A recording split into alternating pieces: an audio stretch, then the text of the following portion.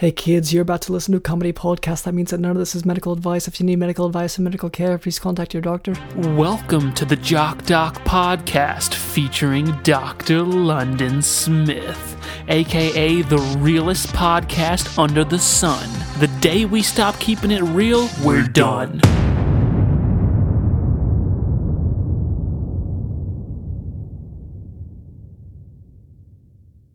Hello, and welcome to the Jock Doc Podcast, where we discuss fitness and health and how to incorporate our modern understanding of science and medicine into our daily lives, but without it being so boring. I'm your host, drlondonsmith.com. I would like to begin by apologizing to our listeners. We've received some feedback about the excessive amount of technical medical terms that I've been using, such as pubic symphysis diastasis and inauguration day. So I will try to temper my terminology to a simpler one in the future. Here to help with that is our producer, Cameron.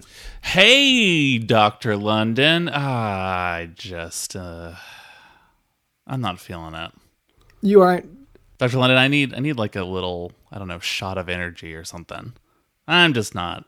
I can be like, hey, but it's not real, you know? Yeah, okay, and we all kind of have these... What did I tell you when we started this podcast? One thing that I refuse to never do. Yeah, it's... be not real. You said that you... Yeah, okay. That and like... I refuse to never not be real. You also said you don't work weekdays or weekends. You said nothing like during the day hours, and you get really tired at night, so probably not then either. Well, yeah, not at nighttime. It's too dark also to navigate. Yeah, the light up screens that we use. Mm-hmm. Yeah, so that's what you told me then. These were all your conditions, and it has made it pretty difficult to schedule any. Yeah, I take off all holidays regardless of religion. Yeah. All Jewish holidays, Muslim holidays, etc. And it seemed like you really worked hard on creating new religions to give you more holidays. Well, I don't create... I feel like this is a misconception. Does the person who leads a religion necessarily create the religion?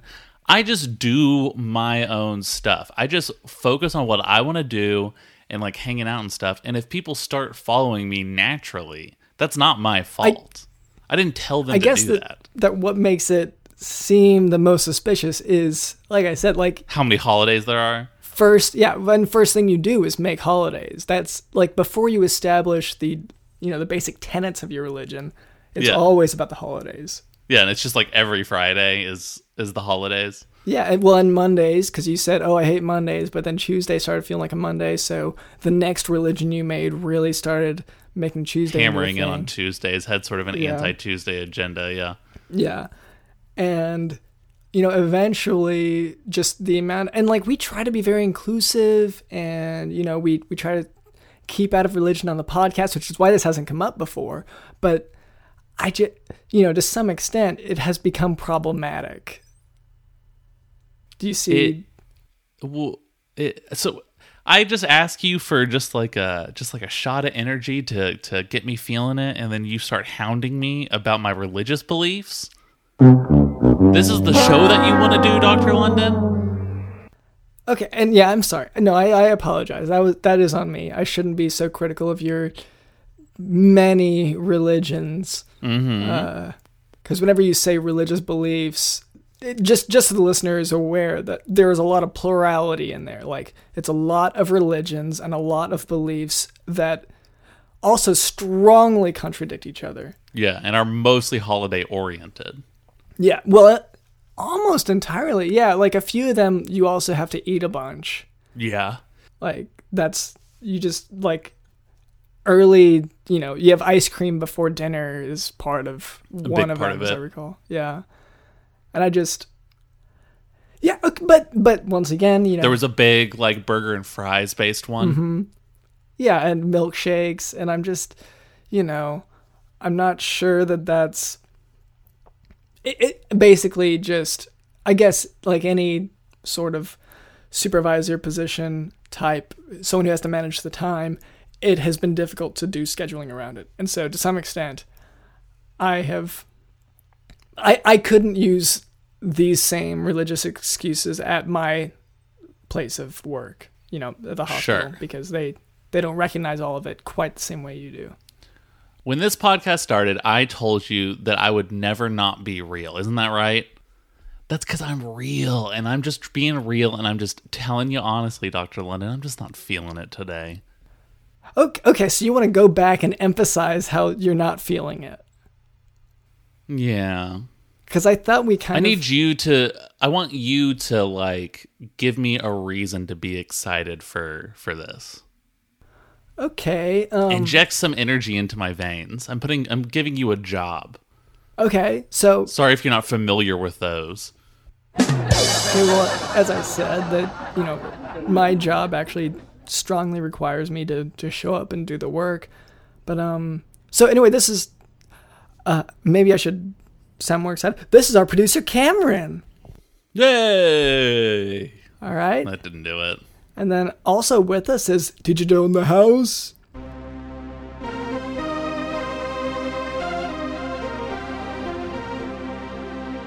Digital in the House. When this podcast started, I told you that I would never not be real. Isn't that right? Yes. That's because I'm real, and I'm just being real, and I'm just telling you honestly, Dr. London, I'm just not feeling it today. The realest podcast under the sun. The day we stop keeping it real, we're done. What did I tell you when we started this podcast? One thing that I refuse to never do. Be not real. One thing that I refuse to never do. We're done. Be not real. We're done.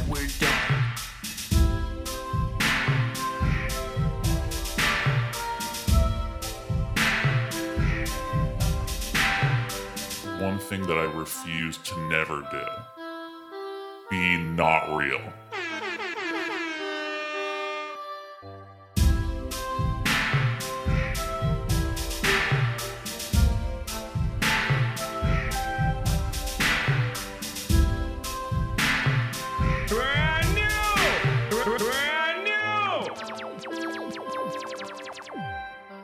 And later, Cameron tells him that we can expect a special guest, a physician. Is that right? Yeah, that's right, Dr. London. And so it's a doctor who's come up with a new way to administer medicine to patients. We're always trying to bring the cutting edge, the new medical news and technology. Yeah. And we're always trying to come up with new medicines. Yeah, I mean, as a show. Yes. So, and we aren't usually quite as involved in the clinical research aspect, but sure, any chance to bring in a new way to address these clinical syndromes is always, something to look out for. Before we move on, I would like to address a bit of listener feedback. I found this note nailed onto a piece of wood that a patient was trying to fend me off with as I was advising him on his diabetes medication regimen. The note reads, quote, "How did you get that picture in the cake? ... Witchcraft." End quote. So first of all, thank you so much for your insightful question here on the Jock Doc podcast. To answer your question, so Cameron, I think they may be referring to your preferred method of cutting cakes, which is with a framed picture. So I guess this listener's question would be, is witchcraft involved in that process? Well, it's the only way to get a perfect rectangle slice. Yeah, okay. I guess I'd always kind of been in the other room whenever you do it. So you don't just use the smaller diameter edge. You use... No. I'm not cutting it with the corners. I take a small picture frame that doesn't have a picture in it. I put it on the cake, flat side, and then I just push it all the way through. Yeah, and then you eat that, and like you sort of... What's left in the middle is a perfectly rectangle slice of cake.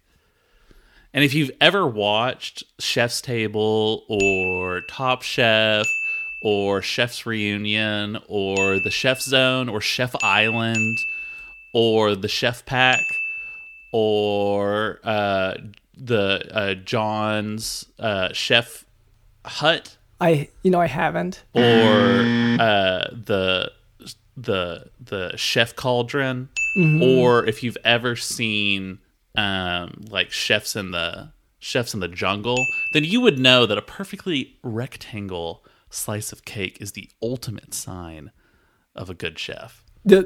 How the cake is cut is what tells. So not the ingredients, not the flavor, not the consistency.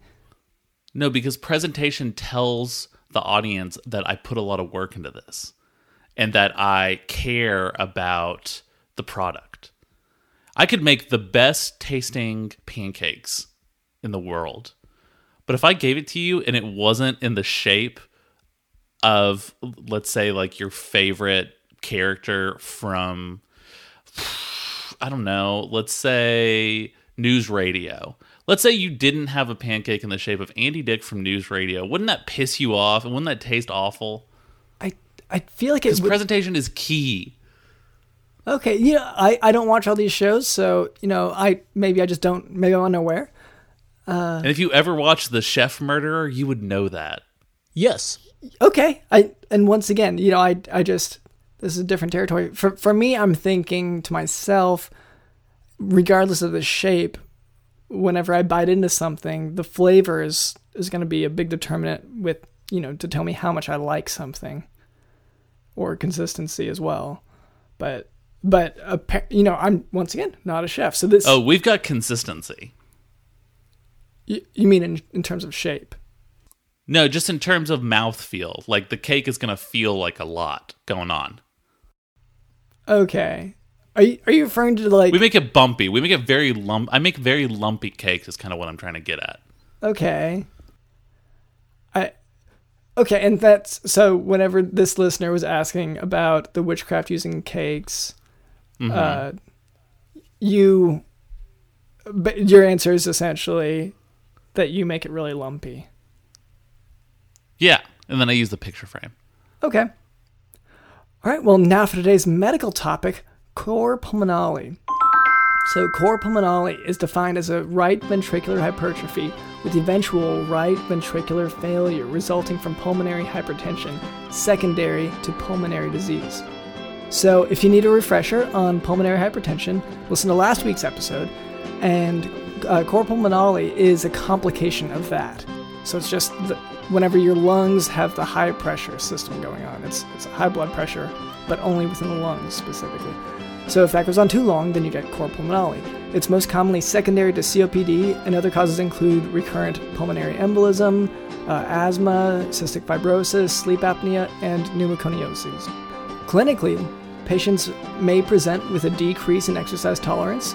They may have cyanosis and digital clubbing, and that's whenever the fingers get to be thicker, like kind of bulbs at the end of the finger. I mean, this doesn't get boring to you, Dr. London? Week in and week out, typing in ian.wikipedia.org and then clicking random article and just reading it off on the show. I mean, come on.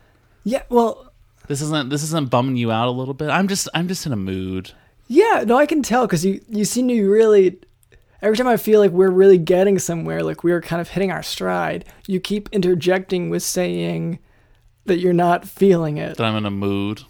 Yeah. That you're bored. So I would say that so your job as a doctor is to cure patients, and yet you're not even willing to try to cure your best friend and co-host and producer. Okay, what if... Cure him of the blues. What if I tried... Okay, so normally sometimes you would interject with something here. So what I just said was digital clubbing. You think that I should give a lesson and then you interject my lesson? No, I'm letting you know sort of the way that you seem to keep yourself occupied normally. So a lot of times, if I said something like digital clubbing, then you would say something about maybe going on your computer, digitally, and going clubbing, like going dancing, maybe, and that's... Yeah, or like Club Penguin. Yeah. That would be something. Yeah, so today, it just seems odd, because today you seem to not have the energy, or not, maybe even, it's just the desire. You seem to have lost the desire to do any of that, but... It's the passion. I have no passion anymore. But I'd love to do your job and then you interrupt me. So let's go. I'm on Wikipedia. I'm clicking random article. Okay, I don't think that's... Okay, I got Stourbridge, which is a market town in the West Midlands, England. Stourbridge is about 12 miles or 9 kilometers west of Birmingham, the second biggest city in the UK. And I think Fox News one time said Birmingham was a Muslim no-go zone. This was about 8 years ago, but I think that's important to mention. Sitting within the metropolitan borough of Dudley at the edge of the Black Country, Stourbridge includes the suburbs of Amblecote, Lye, Norton, Old Winsford, Pedmore. So Cameron, what? I can't help but feel like this is one of those instances of something that is neither here nor there. Like, it's very unrelated to the topic. Yeah, it's not here. We know it's in England. Yeah, and we know it's about 12 miles west of Birmingham, which, according to a guy on Fox News 8 years ago, and they got in trouble for it, they said Birmingham, which is the second biggest city in the UK, was a Muslim no-go zone. Wow. Yeah, okay, and I'm not really contesting or commenting on that. I just, I've got to... So our listeners are here for medical lessons. They're just trying to learn medicine. We got medical students, we have... doctors who are trying to brush up on a few things. I don't. My fans aren't these people. You're talking about your cam girls. Yeah. Yeah. The cam squad, the squad of cam girls, aka my fan base, does not care about medicine whatsoever. You know what we care about? We care that much of Stourbridge consists of residential streets interspersed with green spaces. Mary Stevens Park opened in 1931, has a lake, a bandstand, a cafe, and a mixture of open spaces and woodland. Okay, great, but so do you see? So I've got to finish this up for. Okay, so you have your fans and I have my fans. So if I could finish my appeal to my fans, you're saying we should read them at the same time and then split the audio into different ears. Look, we've tried that, and I do not think it worked. So. Anyway, so I'll just try to be quick about this, okay? So that you can get to your cam girl stuff, because I know that they're big on this. So, as I said, clinically, patients may have digital clubbing was the last thing I said. They can have signs of right ventricular failure, such as hepatomegaly, edema, and JVD, and that's whenever the vein in the neck is dilated, it's big, and they can have a parasternal lift.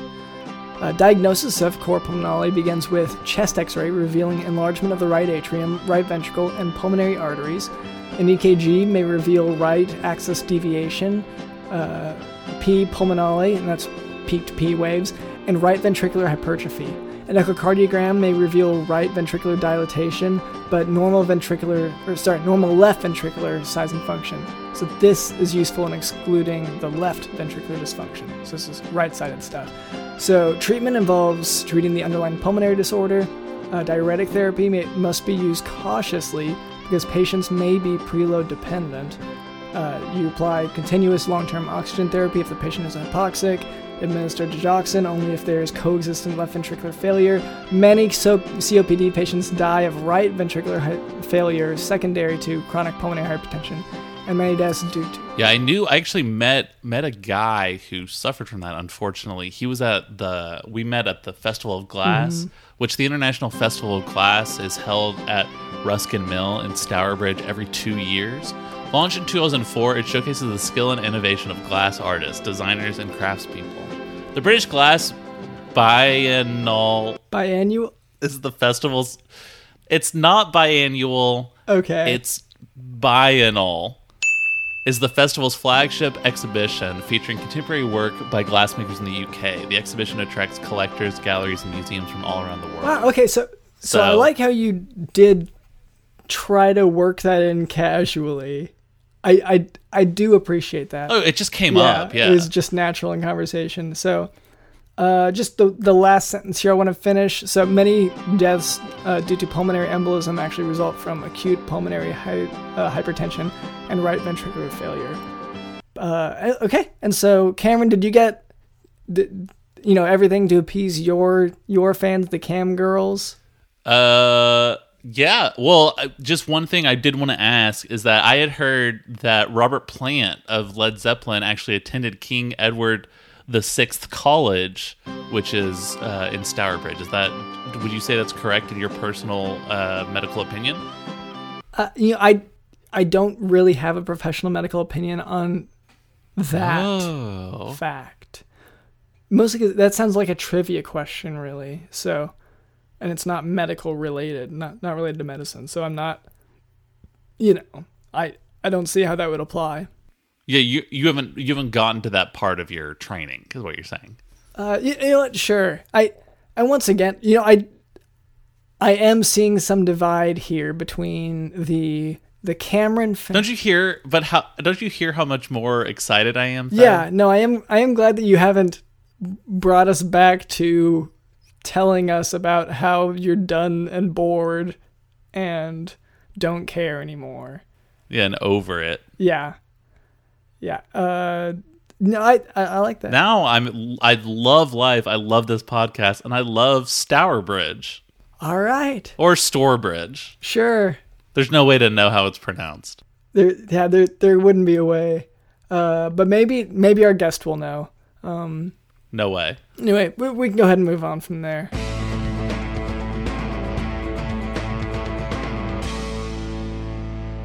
All right, Cameron, you said that we have a guest today. Is that right? That's right, Dr. London. And I'm going to go out on a limb here.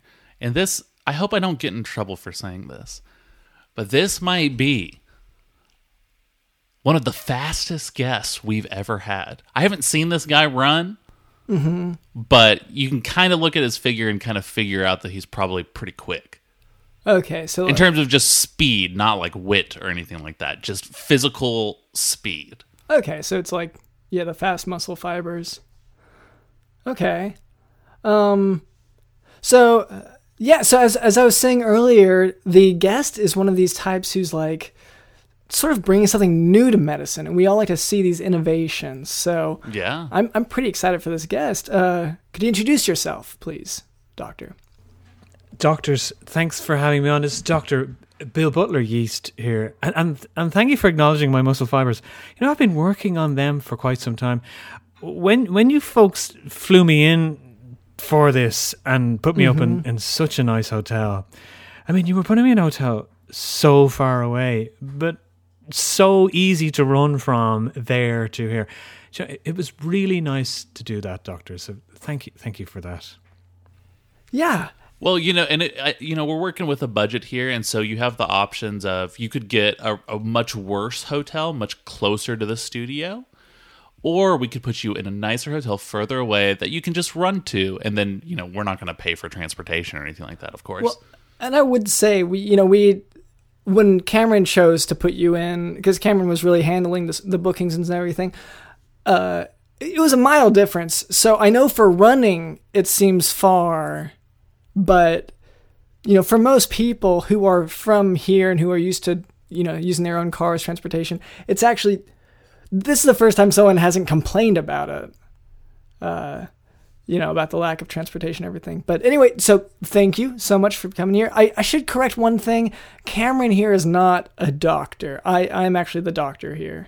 So I realize that, but I think I believe in treating everyone who contributes to the medical profession as an equal. So in my eyes, Cameron, wow, you're a consultant, but a doctor is suffice, because at the end of the day, it doesn't matter whether you're a junior doctor, you're a consultant, or you're the CEO. You're a doctor.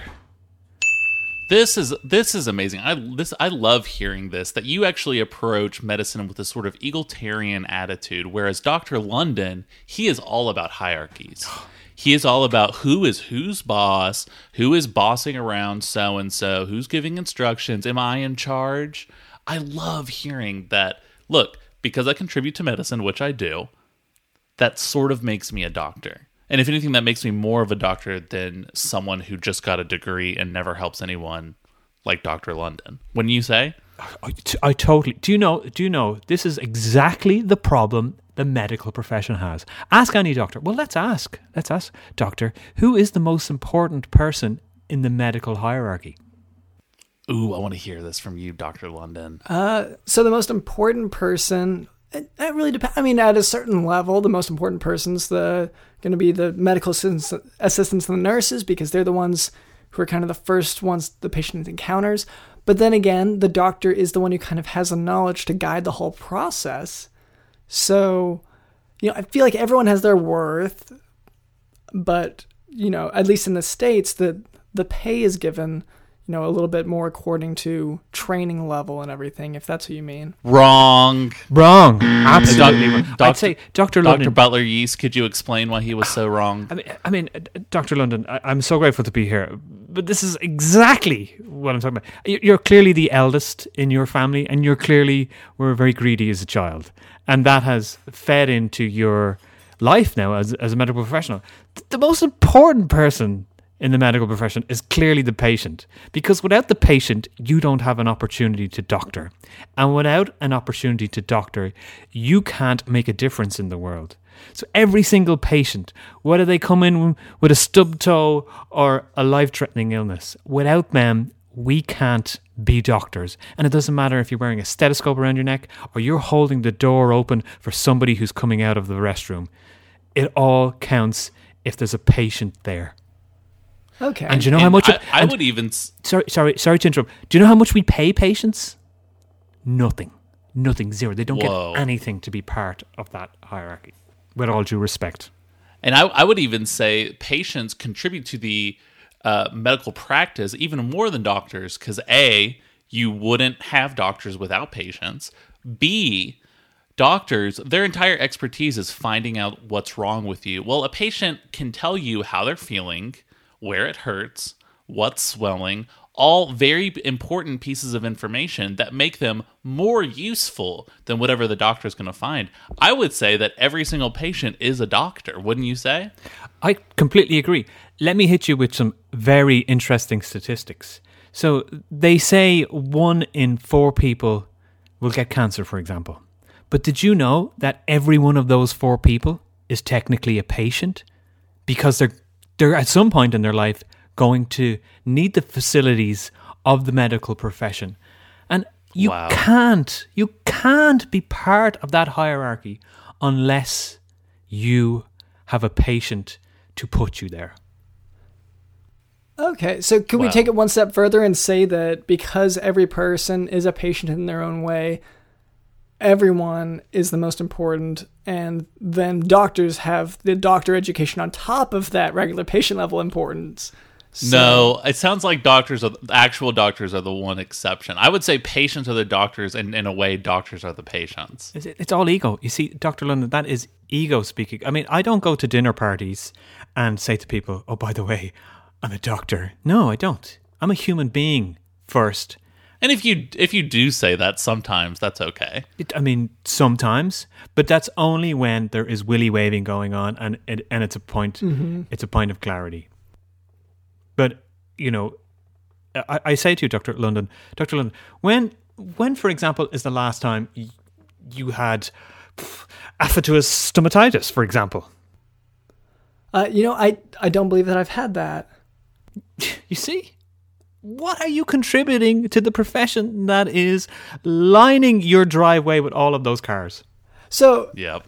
If you ask just a random medical disease, that sort of doesn't quite make your case. If you ask for something like, relatively more common, like, do you have high blood pressure, diabetes, or since we're from the States, obesity, these kinds of things are a little bit more, common in that way. Do you see how there's a distinction to be made there?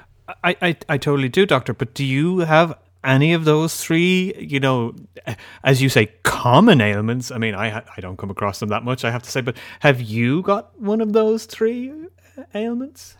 No, I don't. And I get that you come from a different place where epidemiologically you'd be, encountering maybe less, well, especially the obesity epidemic is bad here, not so much there. The opioid epidemic, probably not as big of a deal there, just because, our culture has shaped Y'all so are much. Cooler about it.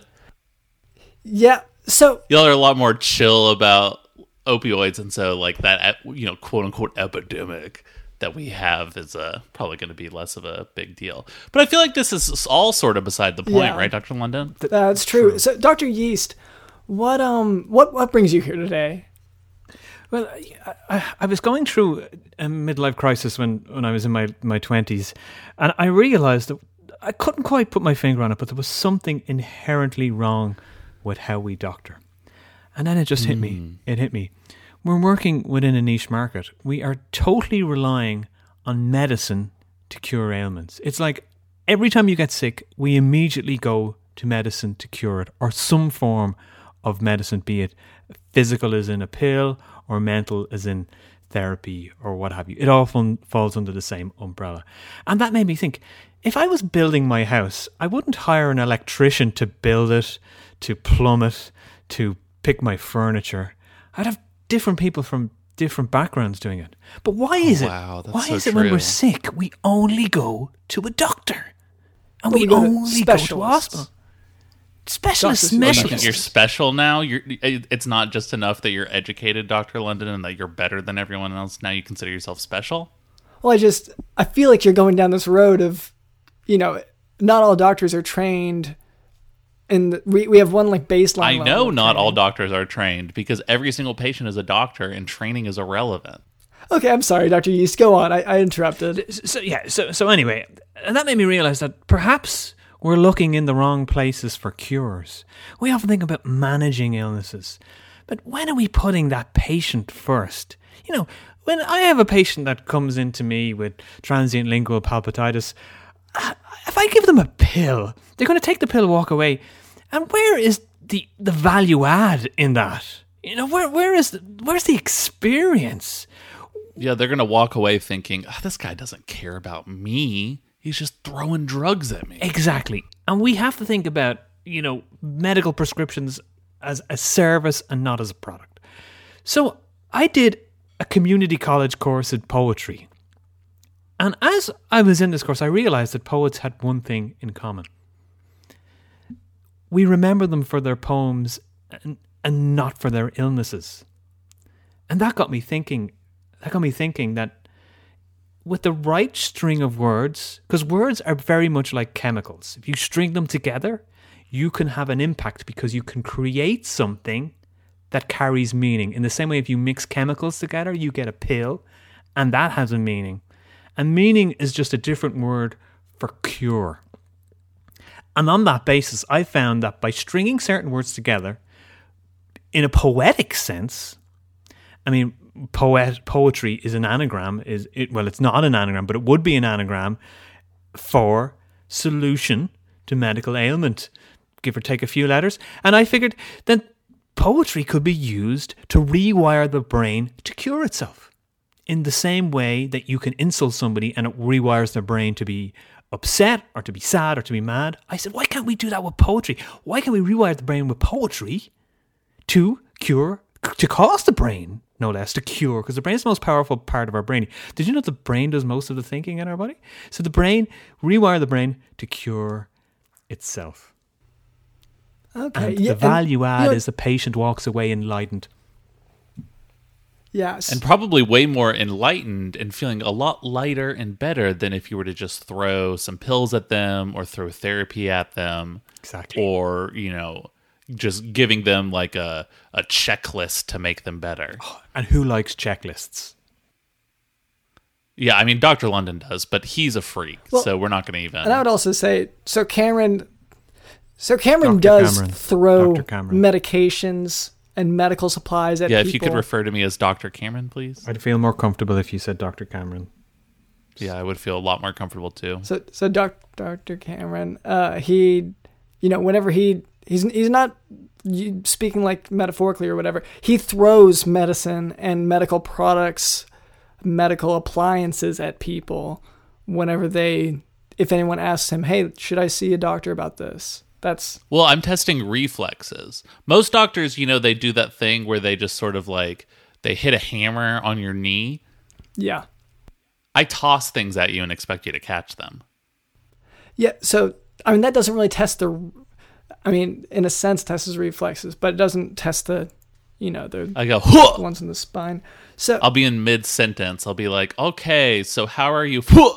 And then yeah, they got to catch it real quick. and then just pills thrown at your face, and you're having to like.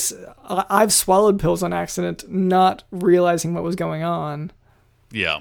But that's Yeah, very very irresponsible. You can't swallow a And I poem didn't- by accident. That is very true. Well, unless that poem is written down, and one of the things I'm throwing at you is a wadded up piece of paper, which it is sometimes. Okay. So anyway, to get back to Dr. Yeast, your method. So you Well, I did want to say on something that was said previously, in that for famous poets, we remember their poetry and we don't remember their diseases, except for the one disease that most of them have, which is depression and suicidal ideation, because most of them end up killing themselves. Yeah, but So that one disease comes up a lot. that's fair. But most of them don't. Most of the diseases don't get mentioned at all. Have you ever taken the wrong medication for, an illness? Have you ever taken, say, an aspirin for a broken leg? I mean, think about what that would do to you. Yeah, because I'm throwing them at myself, so I don't really know what's landing and what's not. I've swallowed so what Exactly. kind is thrown. In the case of those very, very, very, very, few and far between, very rare that a poet, suffered from one or two of those things that you mentioned. In those cases, it was a case that their own poetry wasn't good enough for them. Because no doubt for every depressed poet, I mean, to be honest, I've never come across one myself, but for every depressed poet, their poetry has probably cured approximately 2 or 3 billion people potentially. yes, wow. So Wow. I'm just, it's not an exact science, but it's think of a curve. It's like a curve graph. Okay. Yeah, and just how it curves around. Yeah. But yeah, I'm thinking about it. Okay. And so, Just watching it curve in my mind. yeah, when you say it cures, do you mean it treats, or do you mean it absolutely cures, no trace of disease? Completely, totally.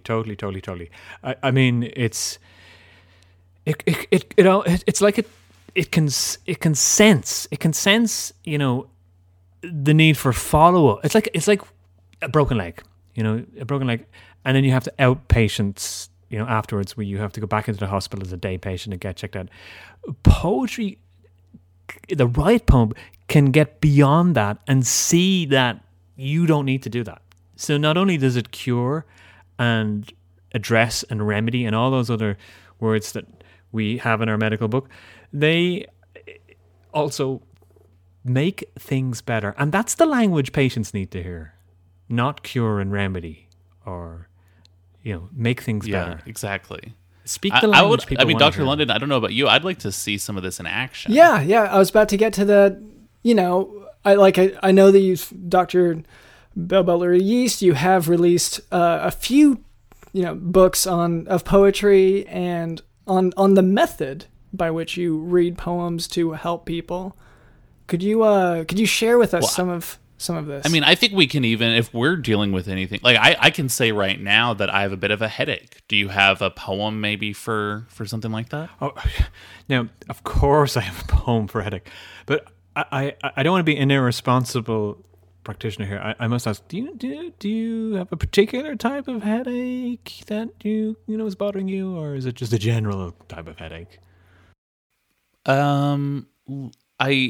I assume it's because I had a lot of sugar yesterday. Right. I drank 45 hard ciders, high alcoholic ABV hard ciders, and so I think just the high sugar content is sort of giving me a headache today. Well, and you stir in sugar whenever you take that, as I recall. Yeah, and I do shots of vodka in it to sort of level it out. Yeah. Yeah, you have what we call physialgia, and that's I suspected as much. Yeah, but I wasn't quite sure. It's the common hangover as known in some parts of the world. But physialgia is what Dr. London would recognize it as, clearly. But, yeah. So that's quite simple. I mean, some people, and this is where you have to be so careful. Some people would read the works of Edgar Allan Poe or something like that as an attempt to handle it. But that's not going to work. So here's what I need you to do, Dr. Cameron. Are you sitting comfortably? I could be more comfortable. No, don't. Sit uncomfortably. Because right now, your inside is uncomfortable. So you need to replicate that on the outside. Because the more comfortable you pretend to try to be, it's like somebody closing their mouth when you're trying to force feed them a pill. It's just not going to go in. So you have to mirror the feeling on the outside so that your body can be a conduit to absorb the words. Because it's not just the ears we're trying to deal with here. We're trying to get it into your whole body.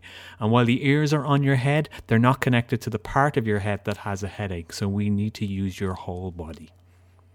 Okay, so I'm sort of wadded up into a bit of a pretzel shape now. Yeah. Let's Okay. One thing you have If I could just okay, and then now my arm is stuck inside of the pant leg.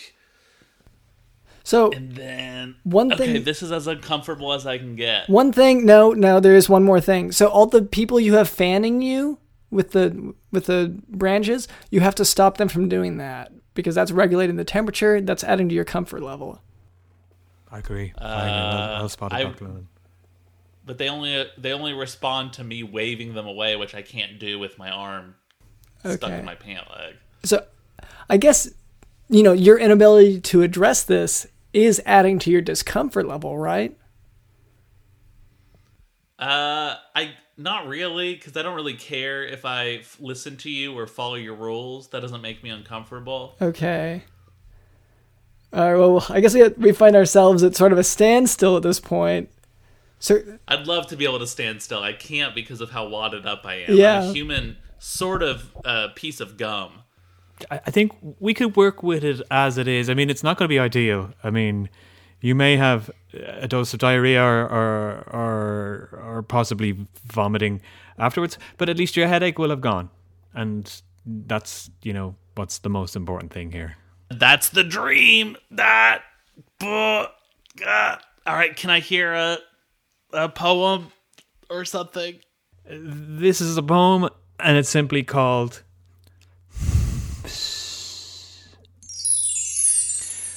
I sat cold step upon, of which my brow broke. Cider, ABV, Lucozade.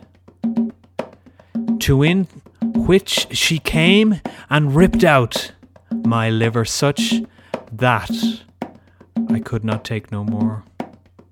I did not take no more. Across oceans filled with substances to drink would feed my demon soul, yet punish my empowered kidneys.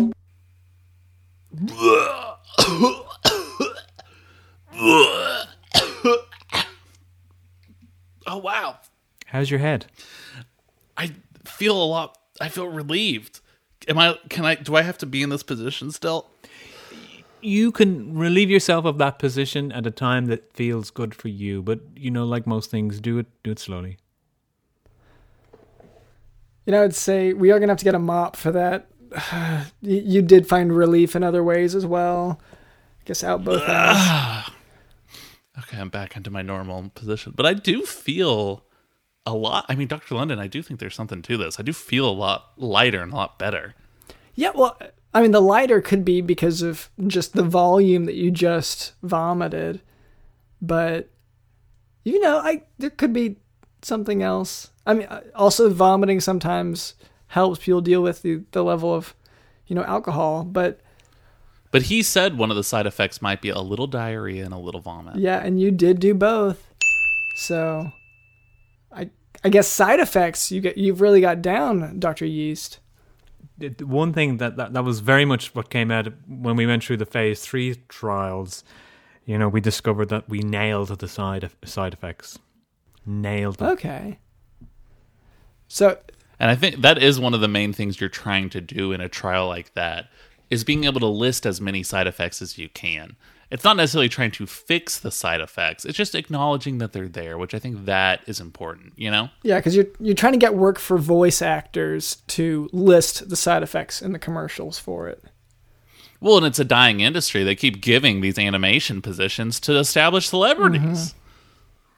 Very true. And Very true. And so when you think about it, being a voice actor who reads the side effects on drug commercials, that's sort of the ideal position that you'd want to be in. But anyway, I mean, Dr. Yeast, this is sort of amazing. I feel like every second that goes by, I'm feeling better and better. I mean, Dr. London, do you have any sort of ailment or something you want to bring forth? Yeah, I mean, so I've had some. I guess I've just been stressed, so my stomach has been kind of troubling me. Like I have an upset stomach. Is there I don't know. Is there anything for that? Yeah, you have a classic case of Boroboragim, which Boroboragim. Okay, it's one of those across the ponds term that I'm not familiar with.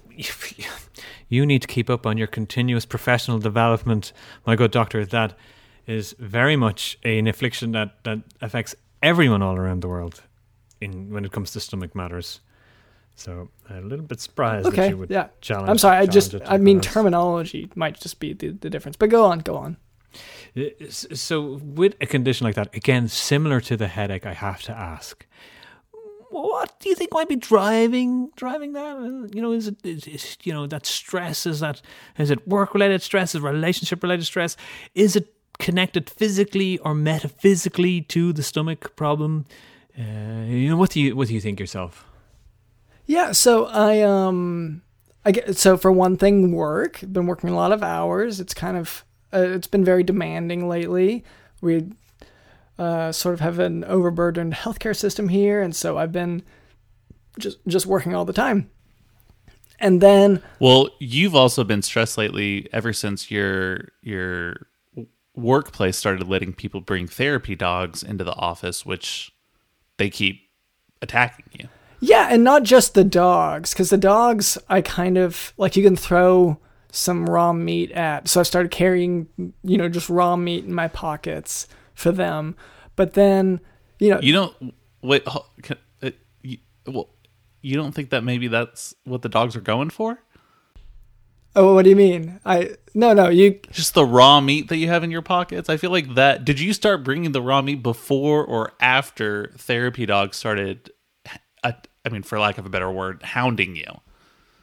Well, so they sent us a memo a week before these rules were going to go into effect that they're going to bring the therapy dogs because, you can't bring humans in for some of these patients because of the contagious nature of this virus. So they said, there are going to be some dogs. Don't worry about it. If you don't always get along with dogs, maybe have a treat. So I stocked up on raw meat and before, it was before, to answer your question. So I mean, Dr. Yeast, you can see the sort of trouble that my friend is in. I think Dr. London, this is far more serious than you think. I mean, think about it for a second. The notion of carrying food for a dog. Are you trying to compensate for an upset childhood by feeding other people's depression dogs, as I like to call them?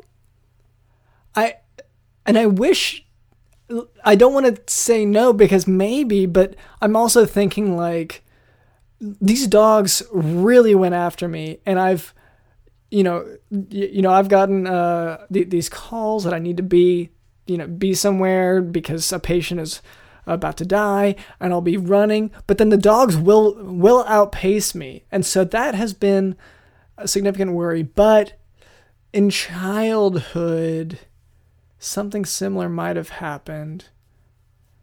Do we need to get into that now, or is there a poem that can is that enough for a poem?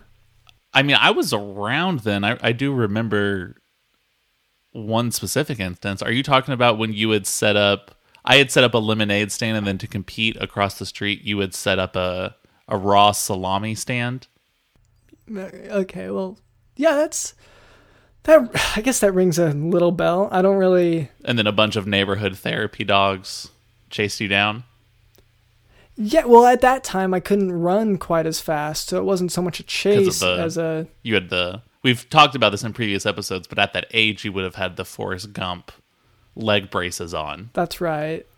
So yeah, and I tried to run, but once again, they were from the movie, so it was a badge of honor, really. Like, people try to make fun of it, but it's actually really cool that I did that. Yeah, but I imagine they slow down your speed.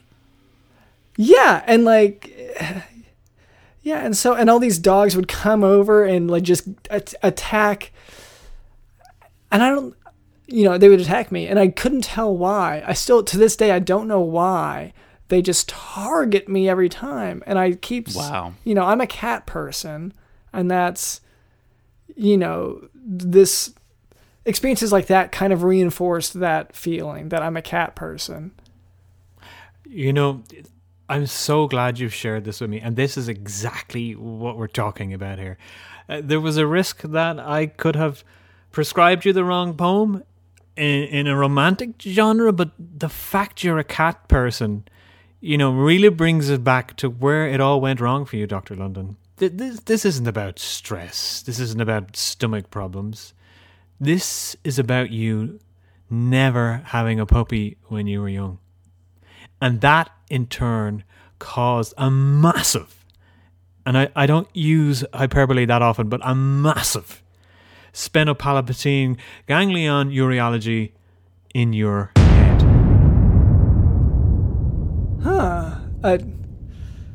Uriology in my head. So I'm using the American term. Yeah.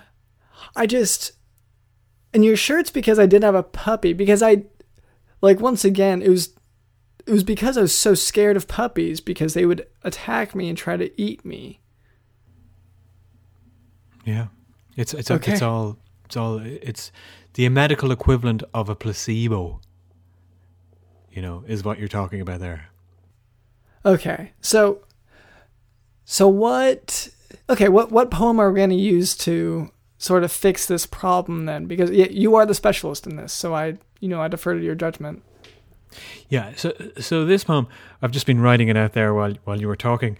I've crossed out a lot of words in it, but this poem, it's fairly hard-hitting, so I need you to get really uncomfortable for this. I mean, I want you to imagine you have just had your heart broken by somebody that you love deeply, and it is dripping on the floor, being eaten by those dogs as if it was raw salami. That's how I want you to feel on the outside.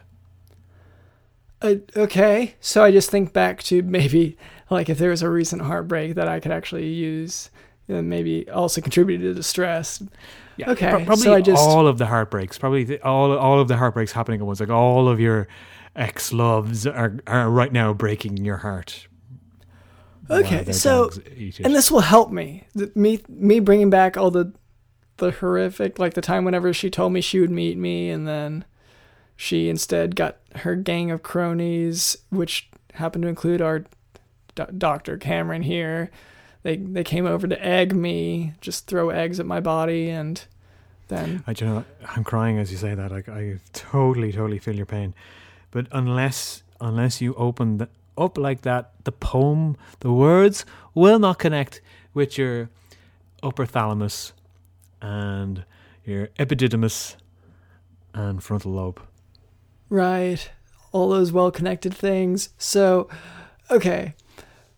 So I just have to remember the time when she said, "Meet me on the roof." And I went, and then she was on the roof and she pushed me off and said, "Try to fly." And I said, "Okay." And then I was in the hospital. I woke up in the hospital for a few months. And that's, how I got into medicine, I guess. It's because you woke up in a hospital. Yeah, I'd never seen one before. You became a doctor to compensate for failed love, is what I'm hearing. What? So I'm not feeling super comfortable right now. Or if you're going to compensate, do it in maybe a cooler way. Not like this. Yeah, like ride a motorcycle or listen to heavy metal or, dye your hair. Becoming a doctor is fixing other people's problems, Yeah. not yours. Get a hoop earring. Dr. London, I hate to say this, but there is a strong possibility that after I recite this poem, you may seek a career change. As a professional motorcycle riding badass. I mean, it's one option. Okay, I feel like I've invested pretty heavily in the one pursuit professionally, but maybe after the poem I'll have a change of heart. Are you ready? You're ready. Stop, stop, stop. Each pump of my heart beats like a stop sign. Not moving, just suddenly looking at me.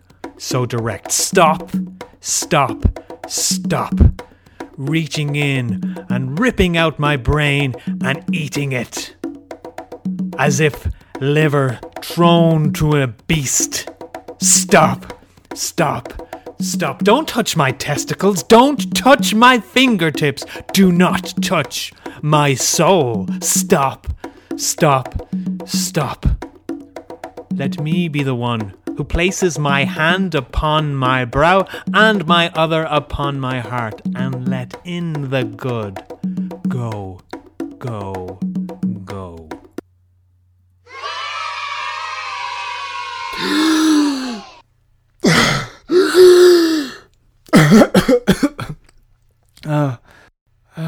What happened?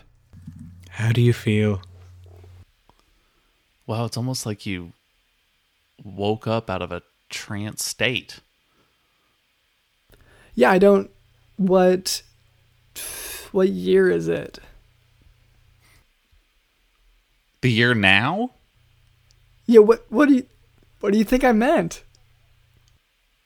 I don't know. Like, what year did were you asking, like, what year is it that Radioactive by Imagine Dragons came out or something? Yes, no, that is what I meant. I think maybe like 2011, 2012. Okay. Well, good to know. What's your name? My name. I know it's Doctor. I know that. Think again, think again. Doctor isn't a name. .com. I'm .com. Dr.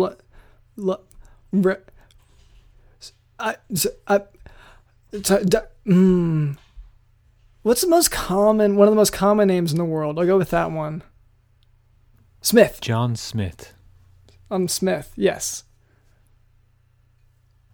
See, Dr. That's Cameron, easy. what's happening here is Dr. London is going through a complete personality overhaul, and he's giving himself a new identity. So he's perfectly aligned to be on a new road for a better him. Wow. And this is the sort of magic, better than medicine that is really sort of blowing my mind. I think how many years of therapy he would have needed to get to a point like that. He probably would have had to go for hypnotherapy and possibly play therapy. And I'm hearing this. And maybe even surgery. I'm hearing this sort of maybe something kind of UK British accent. So maybe my first name will be related to that. Like I don't know, what's a Dublin or no, London. I'll go for London to switch it up a little bit. So it's London Smith. Okay. Smith because it's the most common last name. Yeah. Just I want a unique and then common and then I should get a website. Are you imprinting on me? Do you think I'm your mother now? When you ask it, it feels like it'd be weird to address it. It seems like I took a couple steps away and you took a couple steps in my direction, like almost like everywhere I move, you move closer to me. Yeah, well, and me mirroring your actions. And I'm sorry, were we doing something here? What was I don't think so. No, you were doing everything. You were doing everything, London. Everything. And I must say, it was, and I'm not using a hyperbole, incredible. It was truly incredible. Are you hungry? Okay. Are you hungry? It's a metaphorical question. It's a metaphorical question. Okay. Because, like, I'm feeling my pockets and I feel a lot of raw meat, and I don't know if that's an answer or not. There are no questions to which you cannot answer yourself, as somebody once said. Okay, well, Yeah, the famous man. yeah, the famous man. Yes. I'll wait to cook this though. Like, I won't eat this raw because raw meat it seems gross. But so that's something to eat later, I guess. Whatever we were doing, I feel like we're at a good time to kind of stop doing it. Oh, you think it's time for the chore wheel? Chore? Yes, that does. Yes, let's do those. Does it ring a bell? Do you want me to explain to you what the chore wheel is real quick? If you could, because I'm not really. Yeah. So the chore wheel, basically, and you're not going to remember this, but basically you and I accidentally let a lot of chores and a lot of jobs that we had to do pile up because we were playing video games and we weren't doing what we needed to do. So we have this gigantic to-do list that we need to finish. And so I created this fun little chore wheel, and every week we spin the chore wheel and we do whatever chore is on the wheel. Okay. And actually, Dr. Yeast, will you be able to stick around and help us with this chore? I love chores. Perfect. Okay. And then Dr. London, so you're just gonna spin the chore wheel. You're gonna grab that little thingy. Okay, this one. And then you're gonna pull on that. You're Okay. gonna pull that crank. And do I eat it? Try.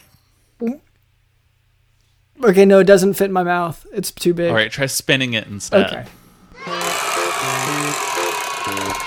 All right. Oh, you probably don't even recognize what some of these words means, but it says create content for Patreon.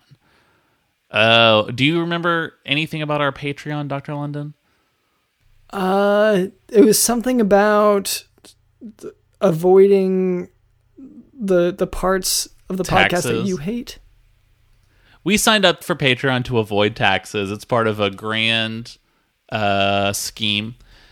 Okay. And essentially, so we have, and this is sort of a new thing, we have a Patreon with additional content and sort of behind the scenes follow-ups to our past chores and maybe even some follow-ups to our past sponsors and things like that you can sign up for.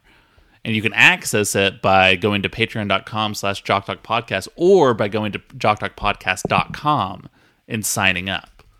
Does that clear things up for you a little bit? Yeah, I think it. I don't really understand what Patreon is, but okay. Patreon's a site where you give us money so we can give you more content. Okay. And so right now we're gonna try to create some mini-sodes, some mini episodes, just like we're like 1 minute episodes is what we're gonna do right now. On the Patreon, they're full length episodes, like it's a full thing. But right now we're gonna do little teaser mini episodes. Okay. About the business of medicine and being a doctor. And so we're going to do just quick, each of us is going to host a 60-second mini episode of any sort of medical show that you like, and we're going to provide it as content on the Patreon. Does that make sense? I think so. Dr. Yeast, are you following? I have no idea what he's talking about, but I'm game. Okay. So maybe Dr. Cameron? That what's your You want me name? to start off? Yes, I am Dr. Cameron. Okay. And I'm an osteopathologist. Okay. I mean, I could also maybe, I don't know who goes first. How does this work? I'm sorry. I'm just very confused just from the start. I was just thinking that each of us would go one at a time. Right. Okay. And Taking host a 1 minute, 60-second podcast episode turns. Okay. to provide content for our Patreon. Okay. So, as an example, Here, I'm gonna do a 60-second timer. Okay. And hi, welcome to Cameron's Medical Cram Corner, where I'm going to give you medical tips such as leave your feet in the pool after you swim. It'll allow your feet to keep that fun, wrinkly, soft feel, and it'll allow you to soak up some rays and soak up some of the sun more while being out of the pool. Now, my first guest today is Dr. London. Dr. London, when was the last time you kept your feet in the pool? Oh, I can't even remember because it's winter. So for me at least. So whenever I put my feet in the pool, it is cold, and sometimes there is ice. And there's probably a medical advantage to having your feet in such cold water, right?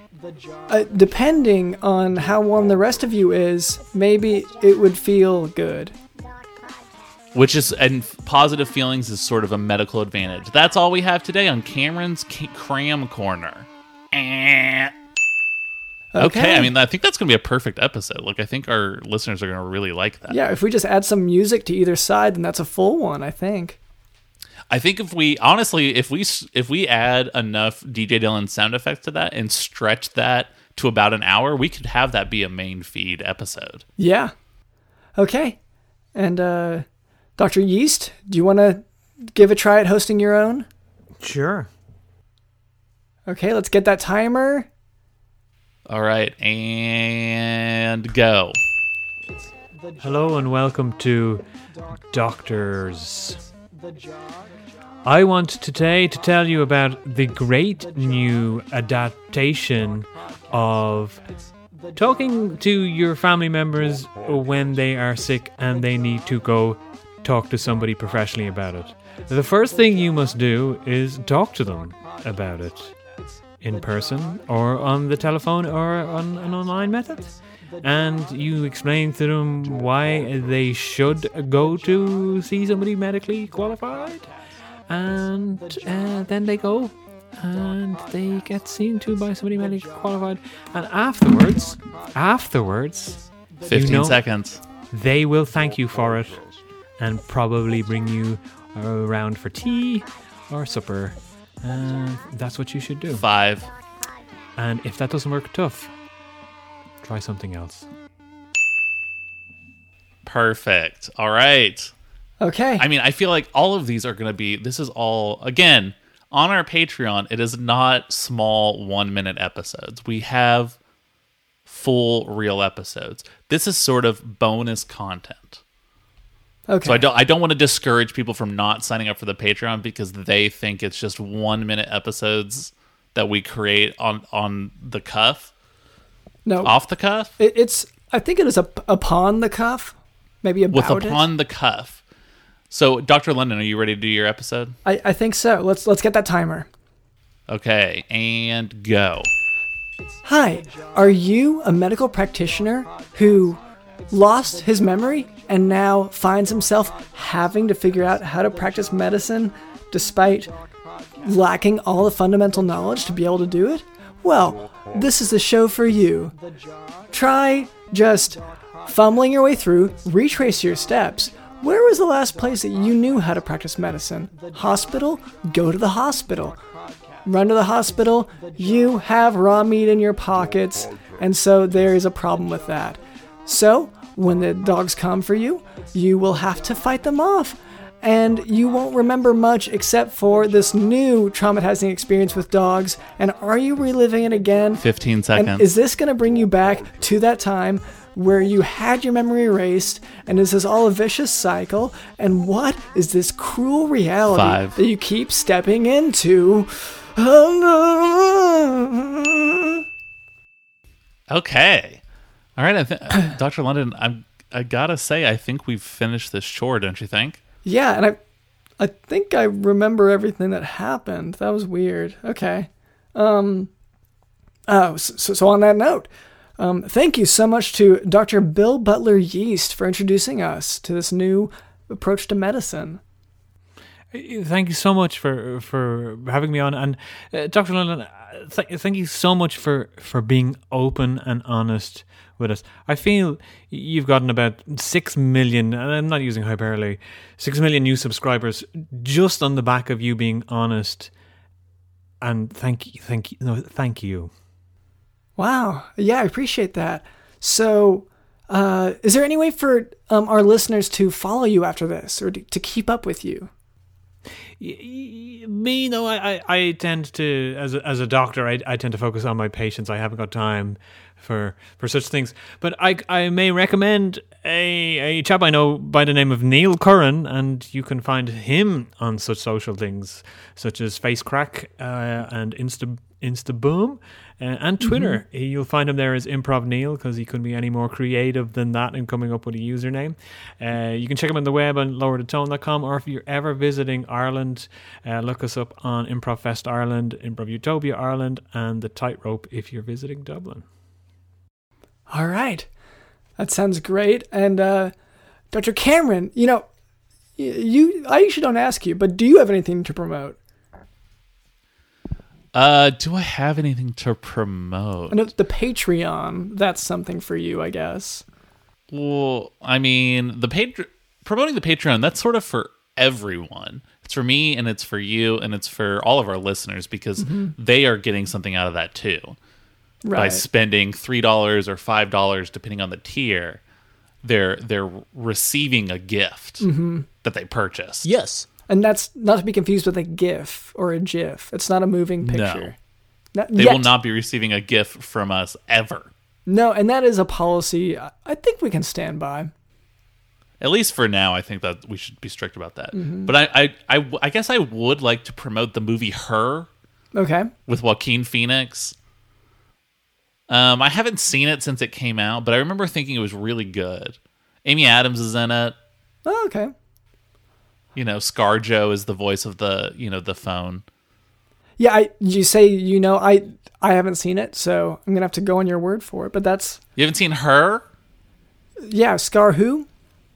ScarJo? Yeah, who's that? Oh, this is part of your memory thing. I get maybe there's still some gaps, or maybe I just wouldn't have heard. Anyway, losing memory of ScarJo. Ugh, perish or the thought. Maybe have your chance to discover ScarJo for the first time. Who knows? All right. Well, thank you to Dr. Bill Butler Yeast again. Thank you to for now, Dr. Cameron. Thank you to Teacher Doe in the house. Teacher Doe in the house. I need you to get really uncomfortable for this. Really uncomfortable.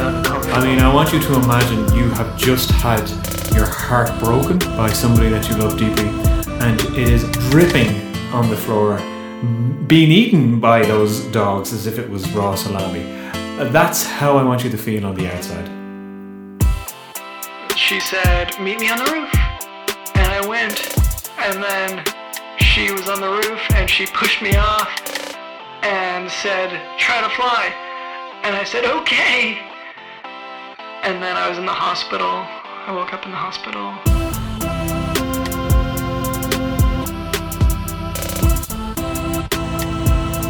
I woke up in the hospital. I woke up in the hospital. I woke up in the hospital. My name is Dr. LondonSmith.com, and this has been the Jock Doc Podcast. See ya. I woke up in the hospital. I woke up in the hospital. I woke up in the hospital.